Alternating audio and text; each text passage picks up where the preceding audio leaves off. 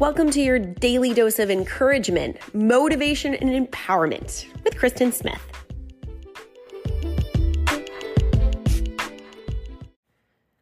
This week on the podcast, I have a fun series of assignments for you. The focus of this week's podcast is called Soul Food. The best way to feed your soul is by intentionally feeding it. Feeding is an action verb.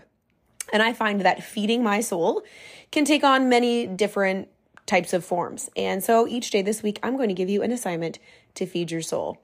Today's assignment, it's very simple. I want you, and you can do this while you're driving, you can do this when you're sitting, you can do this anytime. Think of somebody that you really love and respect. I'm going to say, pick someone not in your family.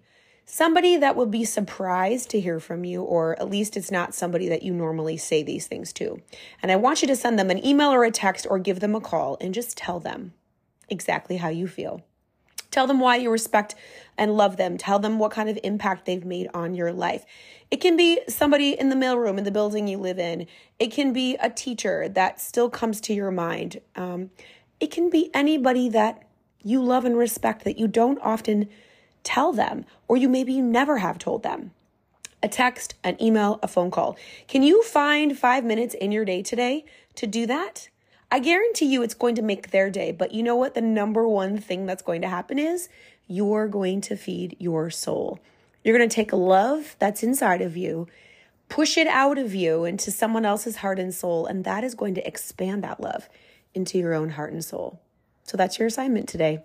Text, email, or call someone and tell them how you feel about them, what they've done for you, how they've impacted you, why you love them, etc. And go have a wonderful day.